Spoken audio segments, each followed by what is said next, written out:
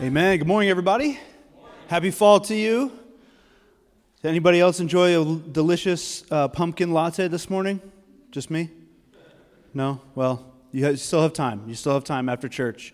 It's so good to be with you guys. I'm excited about being a part of this series. It's an honor to get to be a part of this, and I get the amazing I am statement by Jesus where he says, I am the resurrection and the life. And it's I was thinking about that a lot this week in preparation. And I thought about there's times in my life where I have tried to resurrect something that was dead. I don't know if you can relate to this, but one of the things I was thinking about is when it comes to cooking. Have you ever made a meal that was so bad you should have just let it die? Right? Anybody else? Like maybe you try to make a pot of soup and you try that thing and it's like, oh my goodness, I don't know what happened to that. But you can't just let it die, right? You got to try to resurrect that thing. So you're like, let me add some salt to this, Salt makes everything better. You throw some salt in there and then everything you do just makes it worse, right? It's like Frankenstein. You're trying to revive it, and you're adding it just gets it worse. You're like, let me throw some cream in there, maybe some sugar, and before you know it, it turns from a soup into like a gelatin mold. And I don't know. You're like, this is terrible, right? I've had those experiences before, but I've also have you ever had the experience where you tried to wake up someone who's a deep sleeper?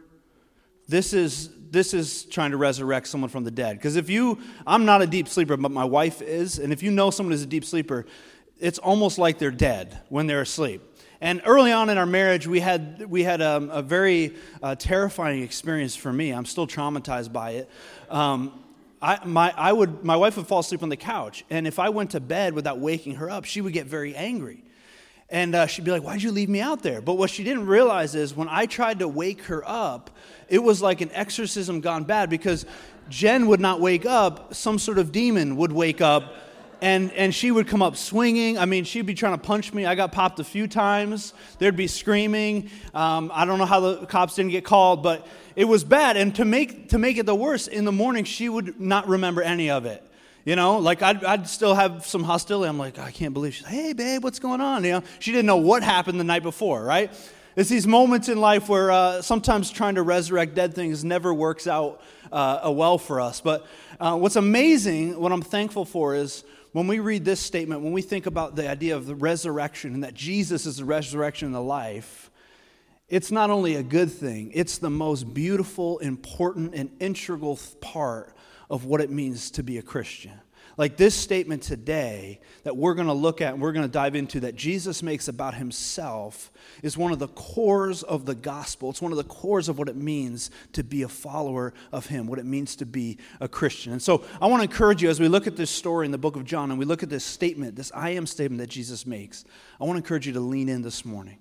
And maybe you're here for the first time, maybe you're watching online, maybe you're not a Christian, maybe you're new to the church or whatever, and I want to encourage you to lean in for this reason.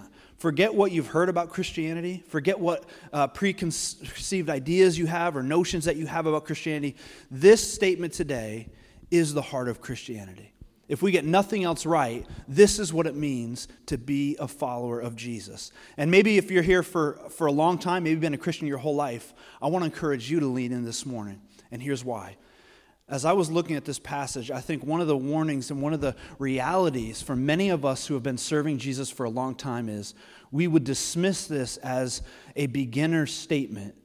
But when we're honest with our hearts, the reality is we live saying we believe this to be true, but we don't live like it actually is. And so this morning, I think the Holy Spirit wants to challenge your hearts, no matter how long you've been a Christian, that maybe it's possible this morning that he's got something new for you, that maybe we're acting like we believe this, but we're not living it. So would you join me this morning as we're going to read the book of John, chapter 11.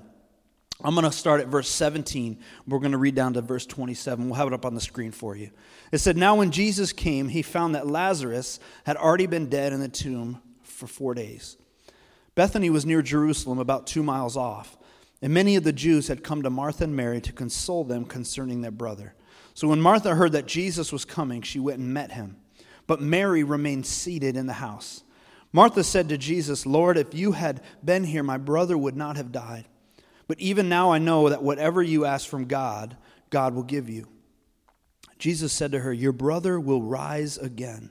And Martha said to him, I know that he will rise again in the resurrection on the last day. Jesus said to her, I am the resurrection and the life. Whoever believes in me, though he die, yet shall he live.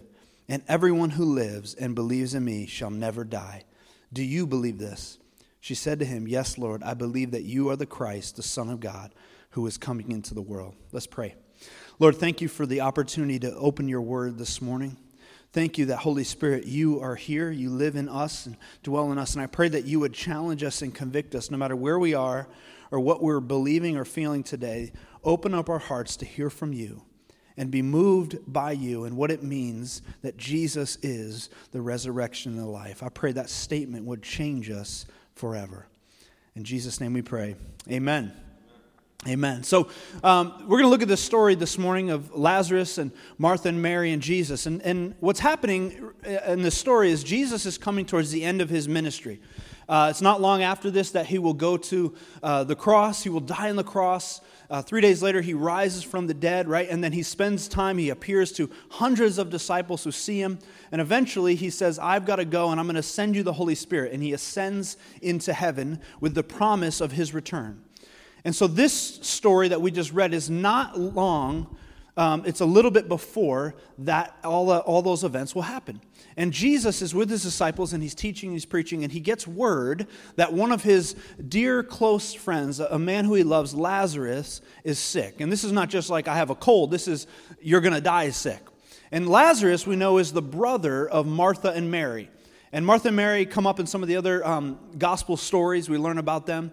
And what we know is the Bible says that Jesus loved Martha, Mary, and Lazarus. And so it says Jesus loved them. He hears this news, right, that Lazarus is dead. And his response is he's going to stay where he is for 2 more days.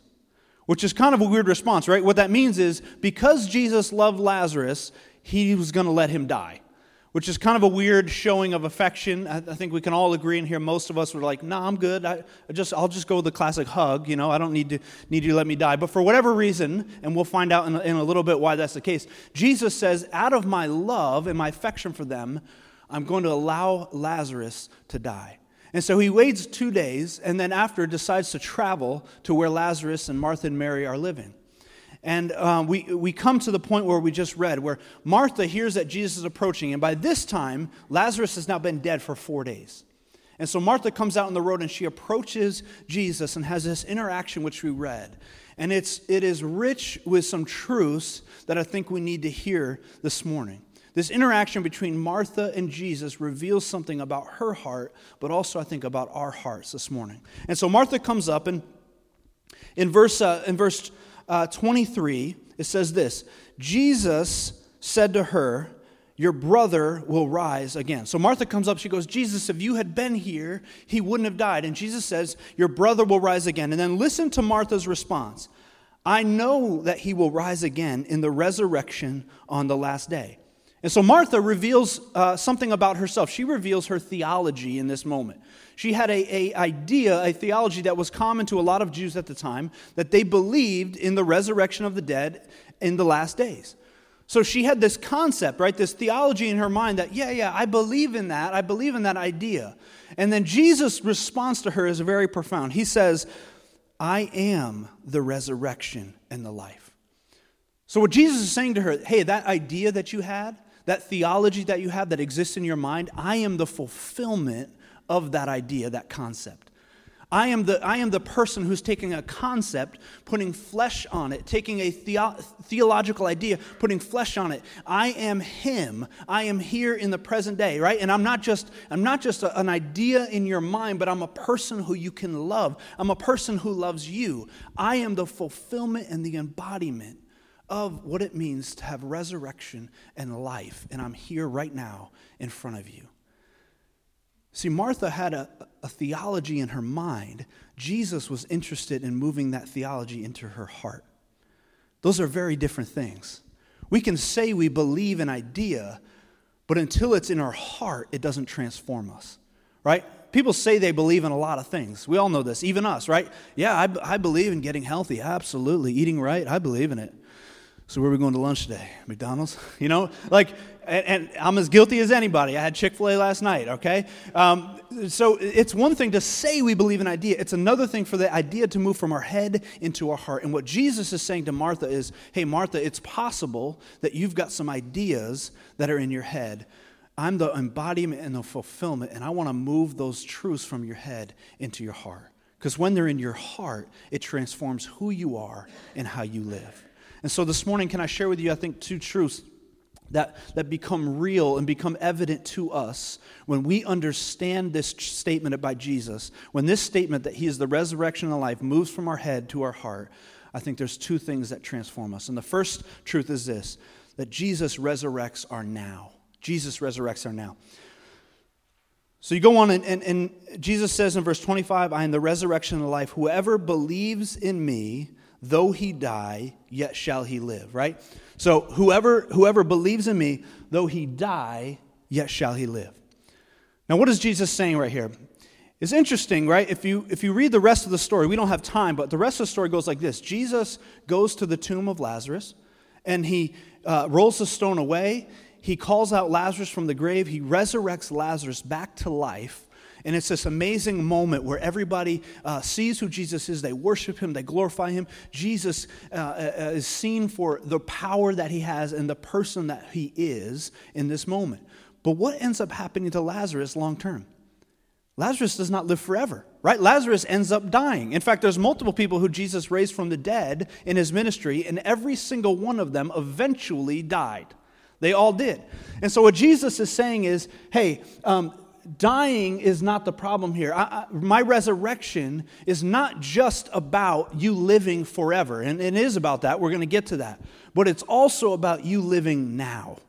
It's also about me doing something in your heart and your life right now in the present.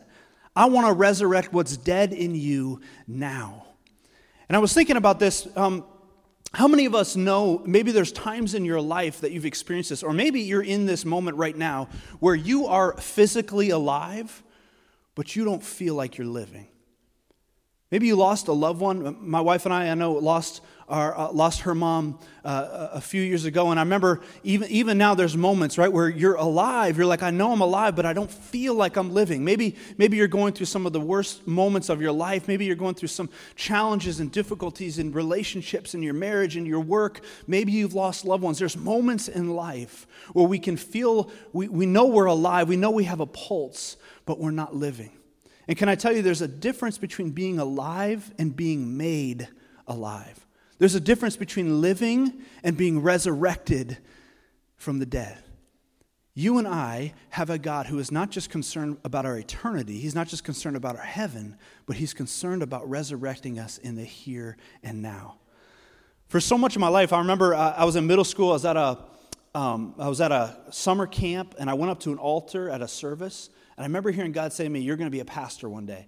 And I was raised in the church, so I had this concept, right, of what it means to be a Christian. And I struggled my entire life, and still do from time to time, with these two thoughts. These thoughts of inadequacy, right? These thoughts of I'm not good enough, I can't make it. And there was two things that jumped out at me the most. One was I don't have the ability, and the other one was I don't have the character. I looked around, I constantly compared myself to other people. Right? I was like, I'm not a Pastor David or a Pastor Jason, or I'm not this person or that. I'm not good at this. I'm not good at that. I can't do those things. I can't do that. And I was so constantly aware of the things that I was bad at, the things that I wasn't qualified in. And then also, I looked at my own life and my own heart, and I'm like, I'm a messed up person, right? Like, you know the thoughts you have that nobody else knows. You're like, I'm not a great person all the time.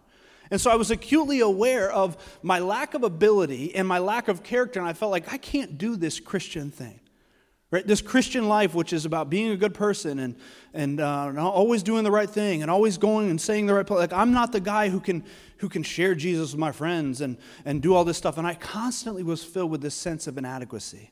I wonder if this morning, maybe you can resonate with that. Like, maybe in here there's some moms who feel like you are inadequate as a mom. Don't kids have a way of making you feel like an absolute failure? Can some of the parents say amen? Right? Like, come on. Like, I mean, how many times you're like, why did I snap? Like, why did I say that? Why did I have that bad attitude? Why did I flip out when the person cut me off in a Wegmans parking lot? Like, really? This is who I am? Right? Like, I mean, there's moments like, that reveal our character, reveal the brokenness and the ugliness, and how often in life do we feel completely inadequate? Do we feel like maybe our situation's hopeless? Now, this morning, I want to tell you that you serve a God who doesn't just resurrect your forever, he resurrects your now. And so if you're living in a place and you're like, my marriage is falling apart, my life is falling apart, I feel hopeless and broken, and maybe all you're doing is just trying to hold on till you get out of here, I believe Jesus is saying to you, that's not the life I desire for you. I've got something better. I want you not just to be alive. I want you to feel alive. I want you to be filled with my presence, right? I want you to be filled with the presence of the Holy Spirit, which bears fruit in your life. How many of you know that the Bible talks about the fruit of the Spirit, right? Peace and joy and love. It's not the fruit of your labor. It's the fruit of His Spirit. He works in you. He brings to life things that would never be alive without Him. And it's interesting, as I was thinking back on my life, I was deathly afraid of speaking in front of people. Now I have a job where I speak in front of people all the time, right? That wasn't me taking courses or me being great. It was God's sovereign work in my life, God doing things in me. I remember how selfish and just how terrible I used to be. And don't ask my wife, because I still have a long way to go in that. But as I look back on myself, I can see the sovereign work of a supernatural God resurrecting dead things in me, bringing to life in me, me being more patient, more kind, more loving, and going, gosh, who I am now is so different than who I was 10 years ago. And who I hope to be in 10 years will be so different than who I am now, because God is in the business of resurrecting our now. So if you feel like a failure, if you feel inadequate, if you feel like your situation's hopeless, speak truth to your life today. You serve a supernatural God who doesn't just resurrect your future, He resurrects your now. He goes on to Martha, and he says in verse 26, he says, and everyone who lives and believes in me shall never die. So he shifts a little bit of his focus now, right? At first he says, we're going to die, but you'll still live. And now he says, whoever believes in me shall never die. And Jesus reveals to us the second truth here, which is he doesn't just resurrect our nows, but he resurrects our forever. Right? Jesus is making a statement about the purpose that he has on his life and what he's going to do. And of course, as we said before, the story continues where not long after this, Jesus goes to the cross and he dies on the cross. And on the cross, what he does is he takes on all of the sin and the brokenness of all of humanity, including you and I. The worst parts about ourselves, the selfishness, right? All the stuff that we've done that no one else knows, but we know, the thoughts that we've had, the worst parts about us, he takes on himself, and the penalty for our sin and our death, Jesus takes on himself, and then he's resurrected, which means he overcomes, he beats sin and death. That's why Paul can say death has lost its sting. Right? Because now, all of a sudden, he imparts onto you and I the life that he lived, the perfection that he lived. Our debt is made clear, and our forever is made secure.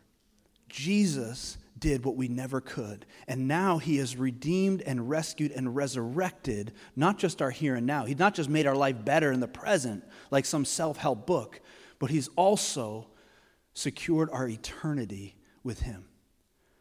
Now, church, I don't know if you realize how profound of a statement that is, because I think sometimes this is a statement that we believe in heaven. Yeah, I believe in that. But it's only up here. It's not here. Because if we really believed in this truth, that Jesus has resurrected our forever, it would change everything about how we live. In fact, what does this mean? What it means is Jesus is revealing to his disciples and to you and I that he has this eternal plan, that for all of the Bible, starting in the book of Genesis, it all points to Jesus. He's the fulfillment of it, right? And then on the cross, it all leads up to this moment where he's revealing his ultimate plan. And what is that plan? It's to rescue and redeem humanity. It's that none should perish, but all should come to him so that we can spend eternity with him in the new heavens and the new earth. That's his plan. And how does he want to accomplish it? He's invited you and I, the church, disciples of Jesus, who have experienced the resurrection power, to go and bring that resurrection power in the name of Jesus, in the word of the gospel, to the people that are around us who have not experienced it. Jesus is revealing his cosmic plan to rescue and redeem the world, and he's invited you and I to be a part of it. If we really believe that truth, wouldn't that change everything about who we are and what we do?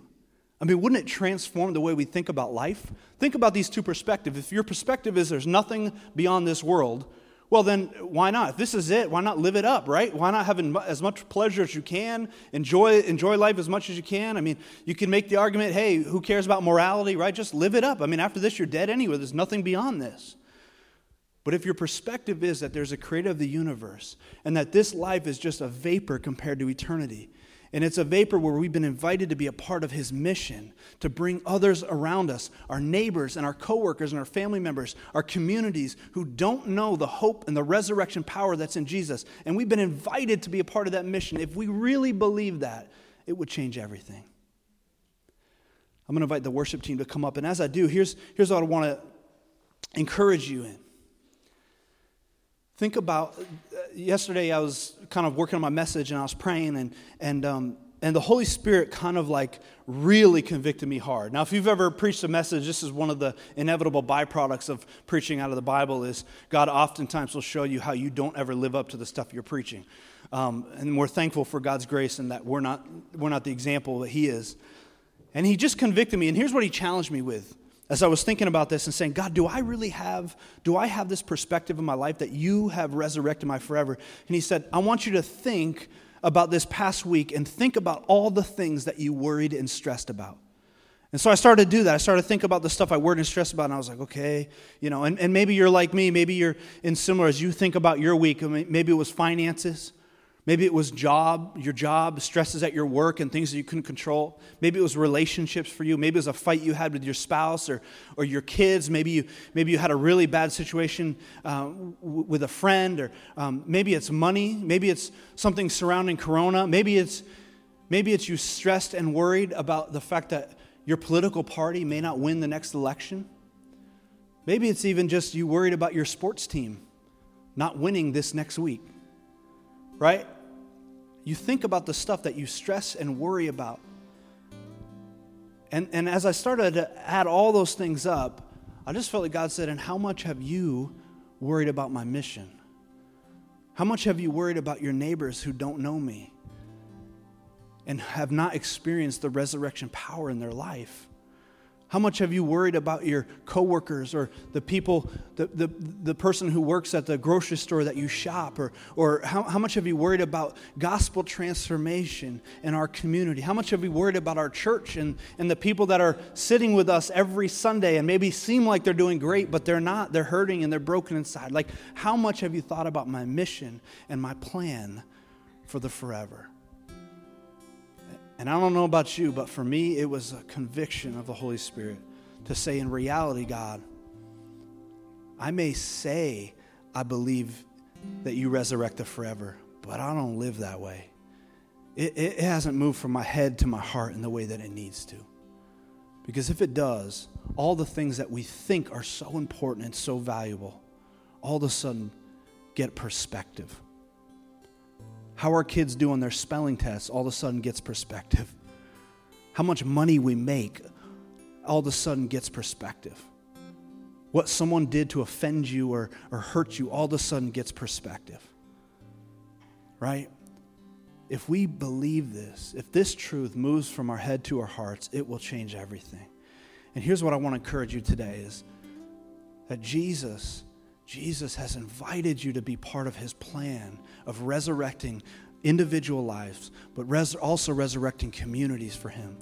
He wants to transform Clay. He wants to transform Liverpool. He wants to transform New York. He wants to transform your neighborhood, your homes, your workplaces. He wants to do his resurrecting power in your life, and he wants you to be a part of it.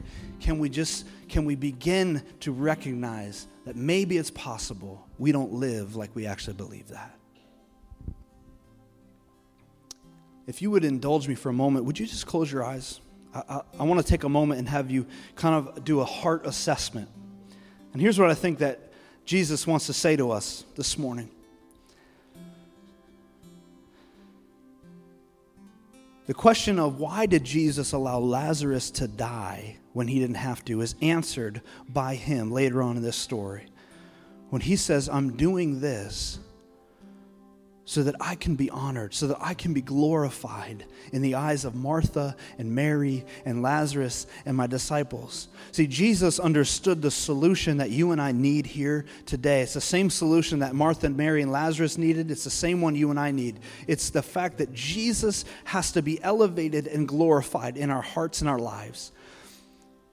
The theology, the ideas that we may have in our minds that, yeah, I believe in God, yeah, I believe in Jesus, yeah, I believe in heaven, yeah, I believe in all these things. It has to become more than just an idea that exists in our mind. It has to move to our hearts. We've got to fall in love with the person and the work of Jesus. We've got to be reminded of how much he desperately loves us and cares for us, and he wants to resurrect in us and through us. That has to become more evident, and the more that it does, the more that we're changed, and the more that we can be changed for the people that are around us. Jesus wants to resurrect in the now and the forever.